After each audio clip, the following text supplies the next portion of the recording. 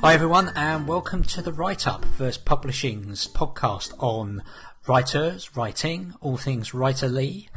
My name's Rob Wickings. I'm a writer. My name's Rob Maythorne, and I'm an editor. That's marvellous, isn't it? Welcome back after a little bit of a hiatus. We've been involved in various fun, cool projects moving into the second half of 2015, which I'd love to be able to talk about, but I think Rob would probably take out along or something like that if I did. Secret plans, Rob, secret plans. Secret plans. Can't be doing with that, can we? What we want to talk about this time round is it's probably something that's going to be slightly more pertinent as we move towards the sort of October, November NaNoWriMo bit. But I was mumbling around on the internet, as I inevitably do, and came across a very interesting link which was titled How to Write a Book in 3 Days, which instantly piqued my interest, as of course it would do any kind of author. But this is talking specifically about renowned fantasy author Michael Moorcock. Righty-ho.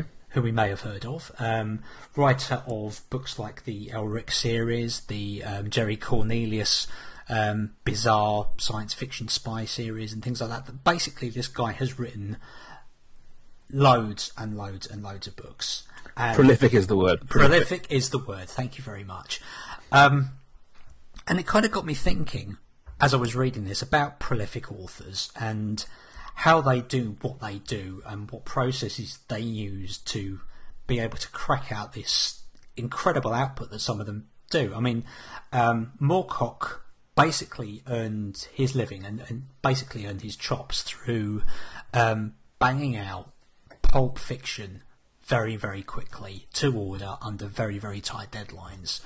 And towards the end of that bit of his career, before he actually got to be sort of a well-known author that actually got decent money for what he was outputting, as opposed to sort of the subsistence stuff he was on, was being able to crack out a 60,000 word novel incredibly quickly. And I think there's lessons there that we as writers can take on. I really agree with that. I think that, as some of you may know, my leaning is more on the business side of running verse rather than the writing side of running verse. And whilst I don't push my authors to turn out books in 6 days, thank goodness for that. I think that Michael Moorcock has a great idea about that churning of stories. And I think, aside from that business side of things, I think if you can, whilst I wouldn't recommend 3 days, if you can get a framework in place so that you can write faster and smarter, you're going to write more. And there's nothing that's going to help writing more, you're writing more, than writing more. The more you write, the better your writing is going to be. It's like any muscle. The more you exercise it, the stronger it's going to be. And imagine, I suppose, something like this, that the Michael Moorcock's 3 days writing style is just a very focused sort of set of workouts. Well, let's dig into that a little bit and see exactly. I've got this interview that he put up that was basically entitled "How to Write a Book in 3 Days: Lessons from Michael Moorcock," that was published back in 2009, and it's a real kind of it's a handy little set of rules. Number one of which, if you're going to do a piece of work in 3 days, you have to have everything properly prepared. And I know we've talked quite a lot in the past about discovery versus planning writing. I think the trick here, if you are going to want to try to bang out a piece of long form writing very, very quickly, half the work is in actually getting everything on the table and ready to go before you start. So you don't necessarily have to have everything set in stone, but you certainly need to have what Rob was calling a framework. And I've kind of talked before about the best way of doing this is to actually take, say, 60,000 words as a good round figure, and break it up into sections. So for a 60,000 word novel, you break it into 4 acts, each 15,000 words, and within that, then you break into 4 or 5 parts, and then from there, 4 or 5 chapters. Sorry. So from there, you've instantly got this framework where you can start plugging in events. For something like fantasy, science fiction, or the sort of pulp books that Moorcock and people like that wrote to order, you really want there to be a lot of action. So you're looking at effectively an event every 4 pages, and those events will help to move the story along. And that's what you want. You want full forward momentum. I think that's very true. I think the one thing that I take away from Moorcock's structure is that when he says he wrote a book in 3 days, that's the physical act of sitting and writing a book. It's not that he went from idea to completion in 3 days. Basically, he front loads his process. Yeah. So he will spend time, and admittedly, given the pulp he was writing, it wasn't a lot of time. He will spend time planning the structure, coming up with, as he says, fantastical ideas, deliberate paradoxes. So I think he comments on one, he quotes one as the city of screaming statues, which is a wonderful phrase. He literally had a list of these things. The city, the city of this, the sword of that, the stone of this, the mirror of this. He had this list to what to do. As he says, when you hit a point in the story where you're like, I don't know what to do here, you've already got a list of ideas to wade through. And I think that obviously being a writer isn't like, I don't know, like a more technical job out there. And it can be inspirational, and it can be much more kind of free-flowing. But I think that there's a lot of value in having that, we said in the past, a book of ideas, a book of inspirations, and this is a much more focused version of that. In that, I know I'm writing fantasy. Here is a list of fantasy things that I can use in this book. I can use this trope, this character, this image, and that's where he's putting the work in. And I certainly, from a editorial point of view, would heartily recommend for a lot of my authors, if you put more work in at this phase, it's going to pay off, because if you don't have this sort of structure around for you to work in this kind of pool of resources, if you need to make a change in that book, or you hit a slump in that book, you've got nowhere to go.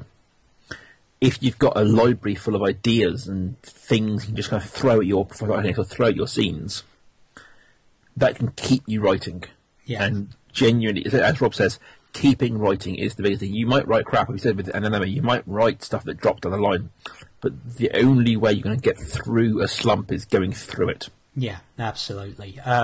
There's a quote from, I can't remember the name of the author now, I picked it up on Twitter the other day, and it basically says, I can fix a bad page, I can't fix a blank page.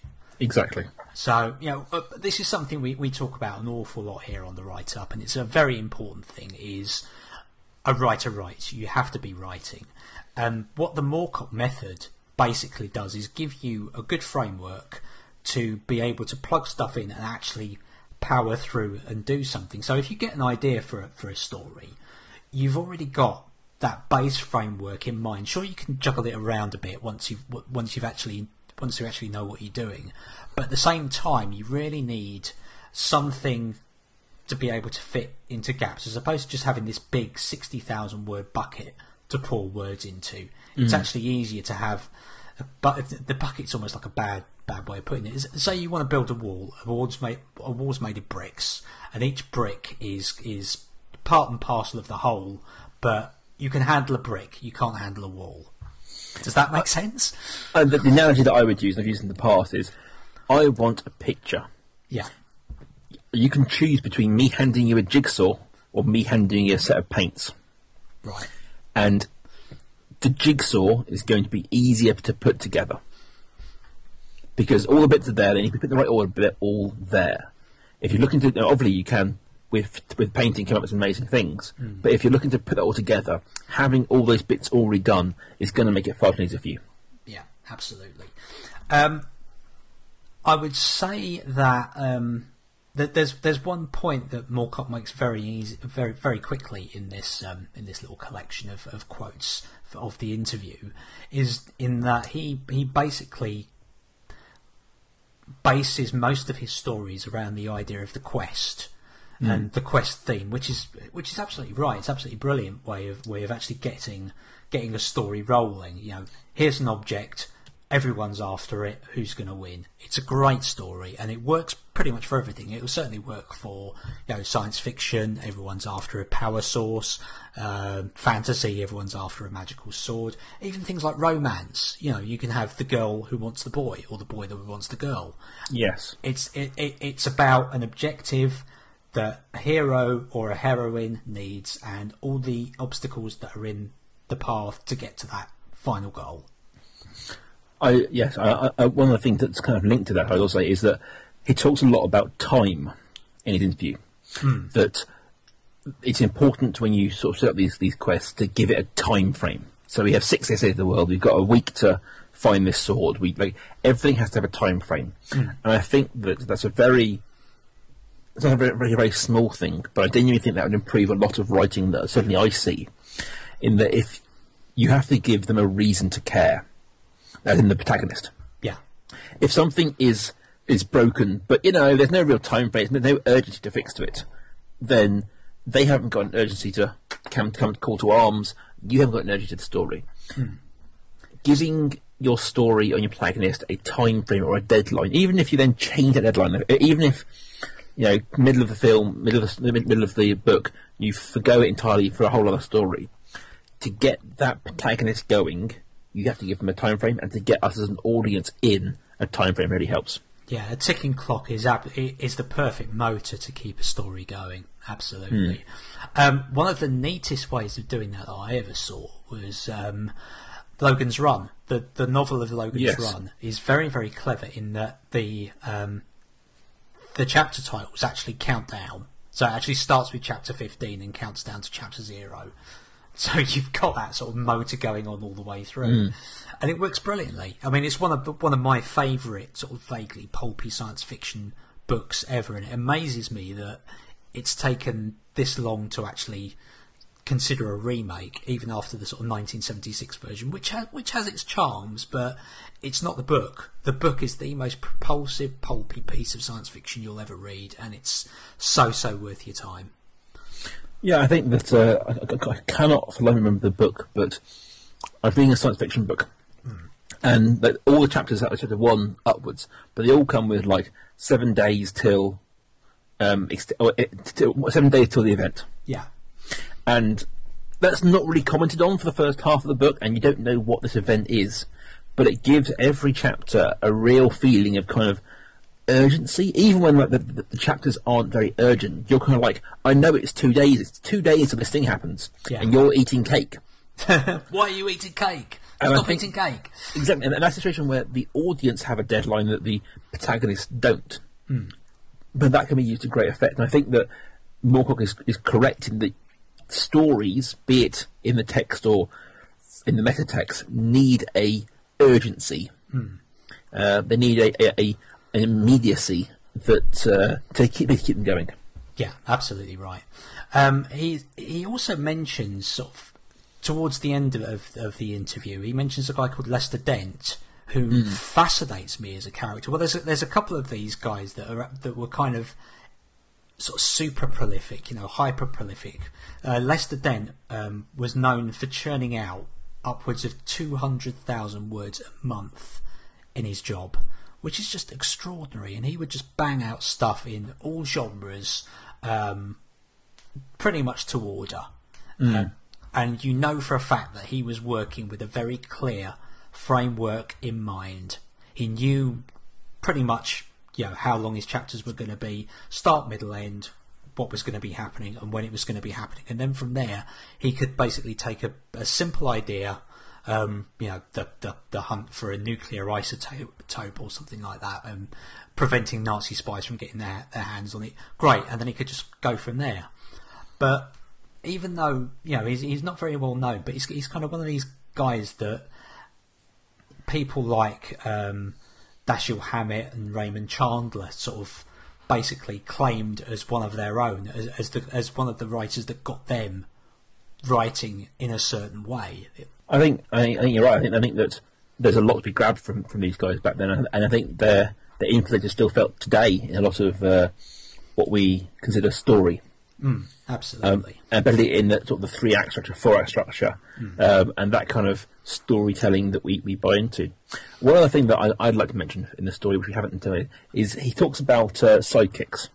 Yes. And to quote him, there's always a sidekick to make the responses a hero isn't allowed to make, to get frightened, to add a lighter note, to offset the hero's morbid features, and so on. And I think that's very true, and it's often forgotten. And this is kind of where the technical aspect of writing comes into play versus, I suppose, the more art aspect of writing. Yeah. That a lot of good stories, particularly fantastical stories, have a audience surrogate.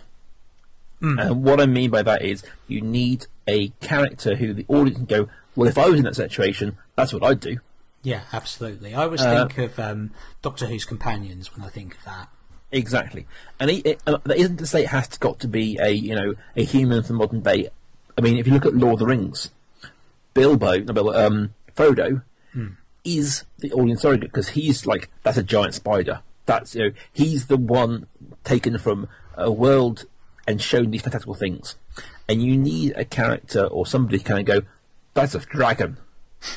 Dear God, that's a dragon.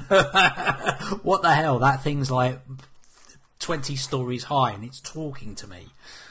I would say that you need a level of balance here.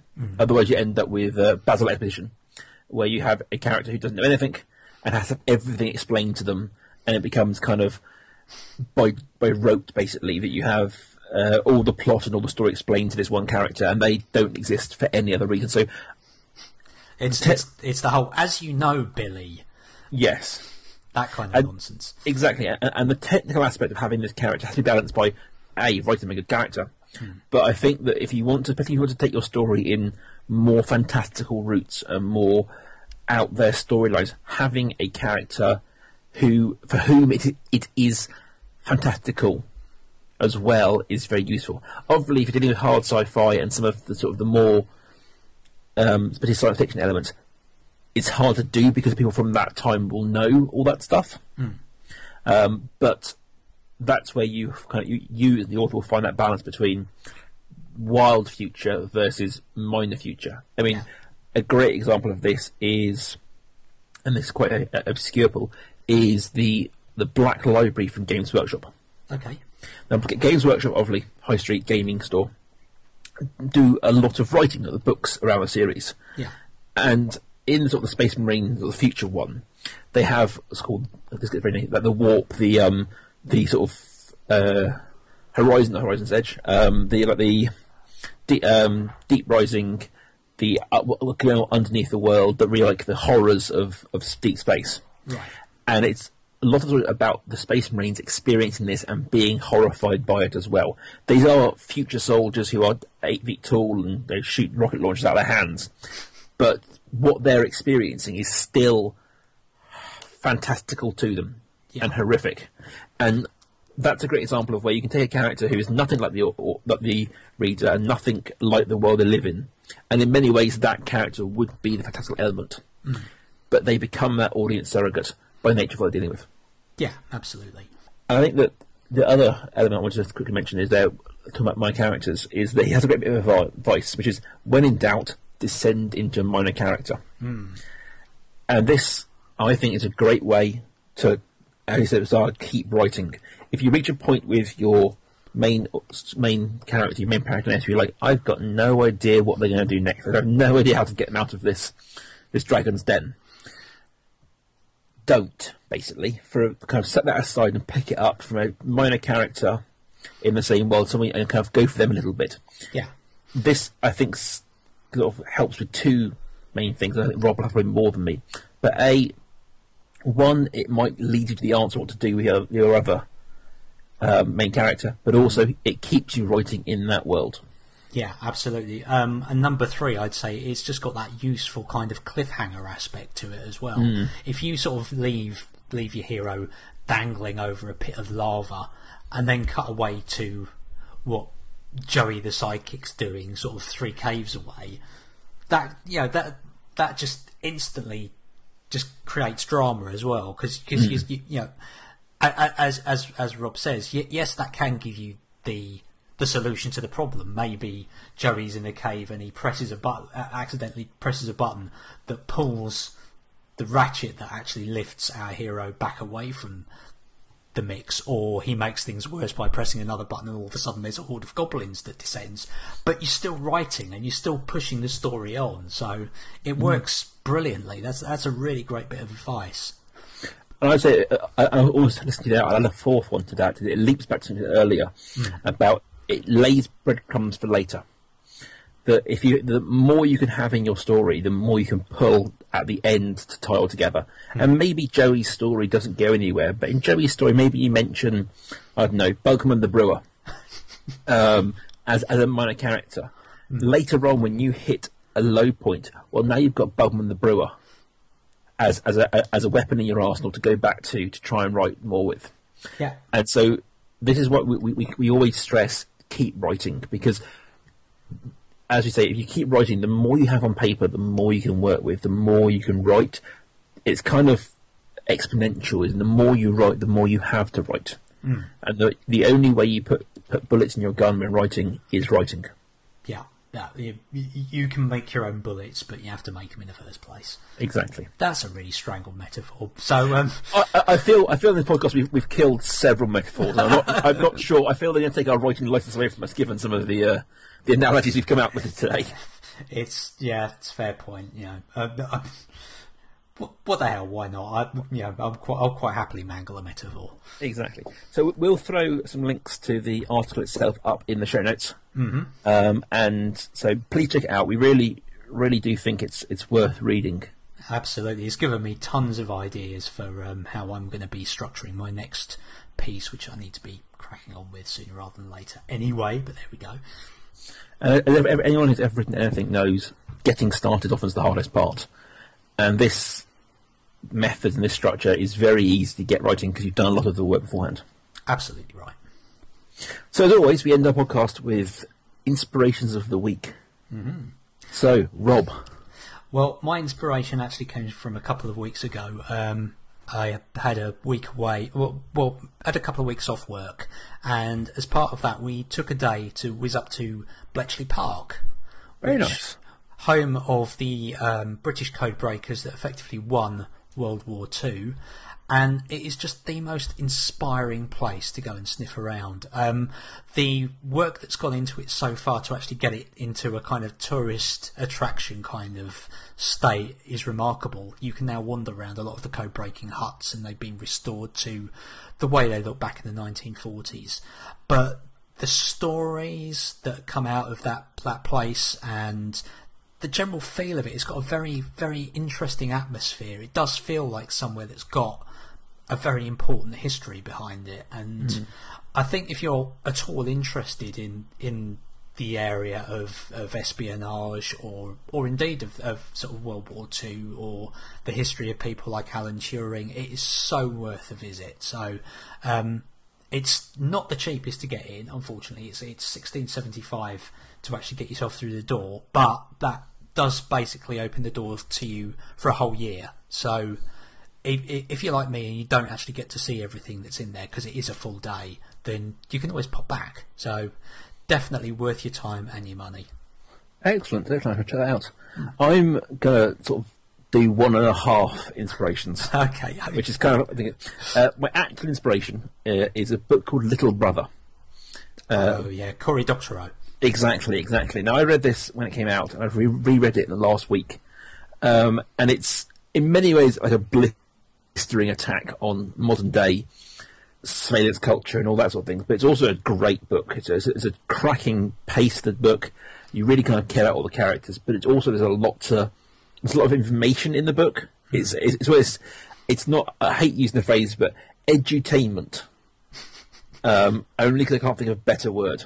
Yeah, that would do a pinch, I guess. Yeah, I'm trying to think of a better word for it, but basically but in various zombie novels or vampire novels, they often talk about how Mary Shelley's early novels and Dracula and that kind of thing weren't fictional stories. They are basically a how to kill vampires hidden in a novel. Okay, so sort of an instruction manual. Exactly, and that is very much what I feel Corey's going for with this book, in that it is a fictional story about a terrorist attack and the after effects, but it's also a lot in there about cryptography, about hacking, about the technologies around surveillance. And I think that there's a element of hiding your thoughts in plain sight when it comes to this book. And I think it's very good. My half recommendation, which isn't a recommendation at all, and it is a recommendation to avoid unless you want to experience bad writing, is a film called Knock Knock. Oh, I knew you were going to go for this one. Now, anyone who follows me on Twitter will know that I saw this film last week, and my vitriol about it was fairly vitrolic. I think it's one of the worst films I've seen in a long time. I think that the writer should be ashamed of himself. I think if it was, yes. Anyway, I think that if you want to look at bad writing and understand how maybe a good idea of a story can go very badly wrong with bad writing, this is a great example of that. The plot is pretty straightforward, but the dialogue is nonsensical. The characters have no throughput, no story for them. They swing wildly from one extreme to the other. There is no subtlety to the writing whatsoever. I'm well aware that is not a thing to say, and then go see it. But I would suggest, if it comes out on Netflix, if you can see it without paying any money for it. Not that we recommend pirating at all, of course. No, I mean, I genuinely mean things like Netflix, Hulu. Eventually it will come onto one of these services. It's worth looking at in a case of this is how to kill a film or a story with bad writing. And I think that there's education in seeing something done so badly. I really wasn't interested in seeing this film up until right now, and now I am kind of intrigued. I genuinely, I went to see it with my wife. She left 20 minutes in. Wow. And anyone knows my wife knows that she will watch any old crap. And I was reviewing it for a website, and if I hadn't been reviewing it, I would have left too. Blimey. Okay. It was terrible, and it got no better at any point in that film. So that's my half recommendation. But genuinely, I would say follow our first two recommendations. They'll be much more interesting, exciting, and inspirational than my final one. Absolutely. Cory Doctorow, just as a sidebar, has written a lot of very good young adult science fiction that does tend to take this edutainment. I'm doing the inverted commas bit with my hands. Yes, at this we need a better word for that. Not off the top of my head, actually. I think edutainment is a terrible word, but it does actually explain what you need it to. Reithian model, I guess you could say. The whole BBC thing about informing and entertaining. Fiction. Yes, absolutely. Fiction. It's not going to work, is it? No. But yeah, any of Cory Doctorow's young adult science fiction is worth reading because of his interest in the information society. For the Win, particularly, is very, very good. It's about game mining and gold mining in the gaming industry. So definitely worth checking that one out. Cool. Okay, and on that bombshell, I think we'll close out for this week. Rob, how can people find us? You can find us on Twitter at VerseBooks. You can find me individually at Rob Kaiju. He's changed the name again, folks. Yep. I am always on Twitter as Konojito, Conojito. One day you'll have to tell me why. What? Why Konojito? Yeah. Or is that a story for not on the podcast? That's a long and very uninteresting story, but maybe someday. Someday. Excellent. Okay, well, thanks again for listening, folks. You can find us through the Verse Publishing website on iTunes. Are we on iTunes now? We are on iTunes. We're on Stitcher. Please, if you do listen to us on iTunes or Stitcher, go give us a review, give us a like, give us a rate. It really helps us get in front of more people's eyes and he is.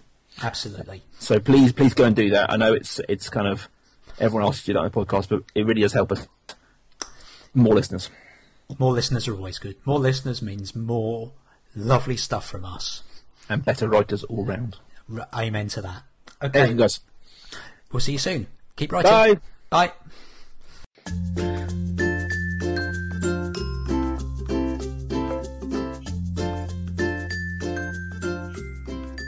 The Write-Up is a production of Verse Publishing. Please check us out on Twitter at Verse Books and Facebook as Verse Publishing. See you next week!